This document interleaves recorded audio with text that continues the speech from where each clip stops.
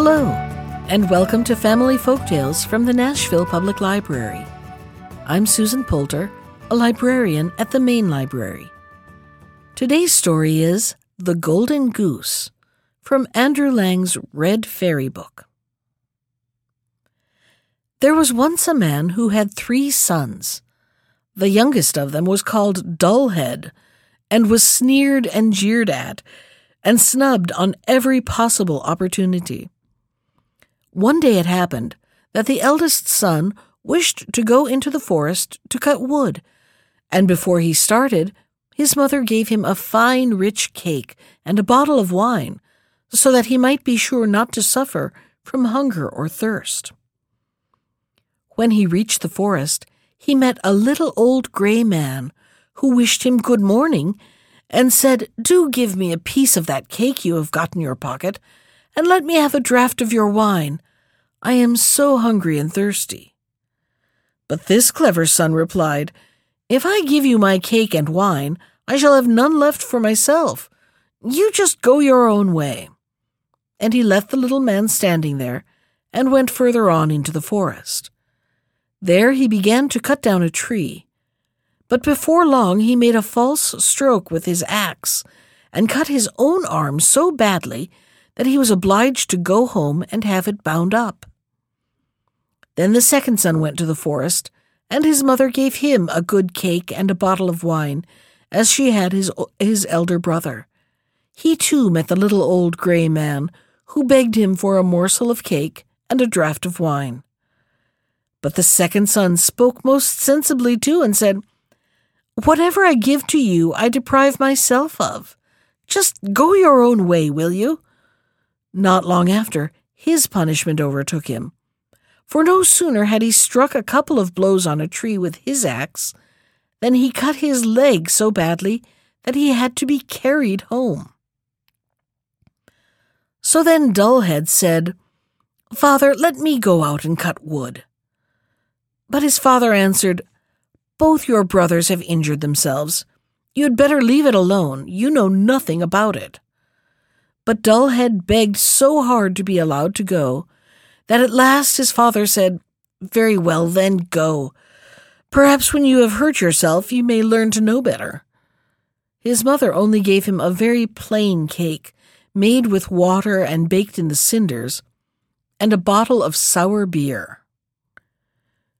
When he got to the forest, he too met the little gray man, who greeted him and said, "Give me a piece of your cake and a draught from your bottle. I am so hungry and thirsty." And Dullhead replied, "I've only got a cinder cake and some sour beer, but if you care to have that, let us sit down and eat."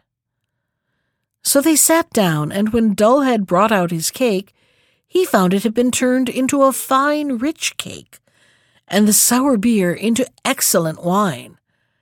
Then they ate and drank, and when they had finished, the little man said, "Now I will bring you luck, because you have a kind heart and are willing to share what you have with others. There stands an old tree. Cut it down, and amongst its roots you'll find something." With that, the little man took his leave.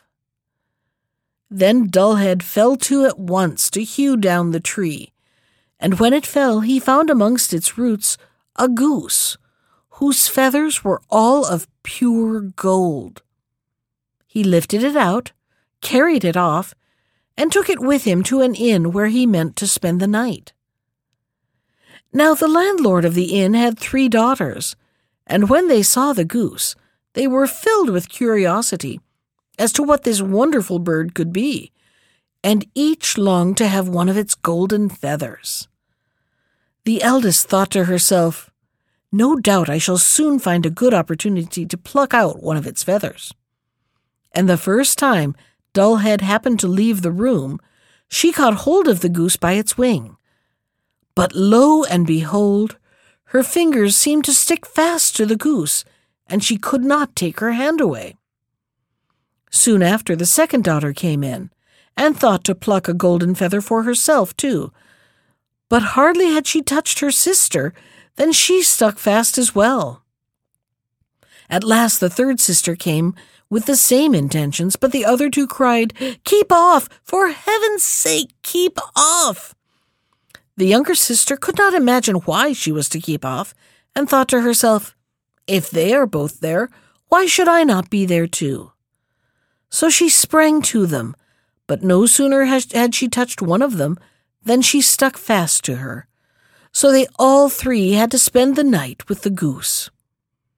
Next morning, Dullhead tucked the goose under his arm and went off, without in the least troubling himself about the three girls who were hanging on to it. They just had to run after him, right or left, as best they could. In the middle of a field, they met the parson, and when he saw this procession, he cried, "For shame, you bold girls! What do you mean by running after a young man through the fields like that? Do you call that proper behavior?" And with that he caught the youngest girl by the hand to try and draw her away. But directly he touched her, he hung on himself and had to run along with the rest of them. Not long after, the clerk came that way, and was much surprised to see the parson following the footsteps of three girls. "Why, where is your reverence going so fast?" cried he. "Don't forget there's to be a christening today." And he ran after him, caught him by the sleeve, and hung on to it himself. As the five of them trotted along in this fashion, one after the other, two peasants were coming from their work with their hoes. On seeing them, the parson called out and begged them to come and rescue him and the clerk. But no sooner did they touch the clerk than they stuck on too.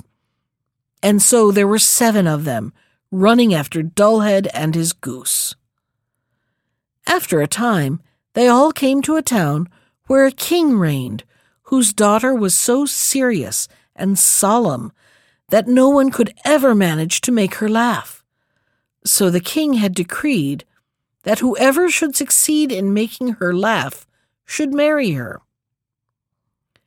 When Dullhead heard this, he marched before the princess with his goose and its appendages, and as soon as she saw these 7 people continually running after each other, she burst out laughing and could not stop herself. Then Dullhead claimed her as his bride, but the king, who did not much fancy him as a son-in-law, made all sorts of objections, and told him he must first find a man who could drink up a whole cellar full of wine. Dullhead bethought him of the little grey man, who could, he felt sure, help him. So he went off to the forest, and on the very spot where he had cut down the tree, he saw a man sitting with a most dismal expression of face. Dullhead asked him what he was taking so much to heart, and the man answered, "I don't know how I am ever to quench this terrible thirst I am suffering from. Cold water doesn't suit me at all. To be sure, I've emptied a whole barrel of wine, but what is one drop on a hot stone?" "I think I can help you," Dullhead said. "Come with me, and you shall drink to your heart's content." So he took him to the king's cellar, and the man sat down before the huge casks and drank till he drank up the whole contents of the cellar before the day closed. Then Dullhead asked once more for his bride, but the king felt vexed at the idea of a stupid fellow whom people called Dullhead carrying off his daughter, and he began to make fresh conditions. He required Dullhead to find a man who could eat a mountain of bread. Dullhead did not wait to consider long, but went straight off to the forest, and there on the same spot sat a man who was drawing in a strap as tight as he could round his body, and making a most woeful face the while. Said he, "I've eaten up a whole oven full of loaves, but what's the good of that to anyone who is as hungry as I am? I declare my stomach feels quite empty, and I must draw my belt tight if I'm not to die of starvation."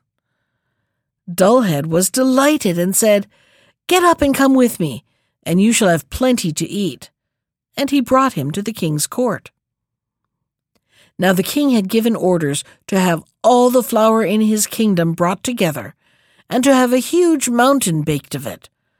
But the man from the wood just took up his stand before the mountain and began to eat, and in one day it had all vanished.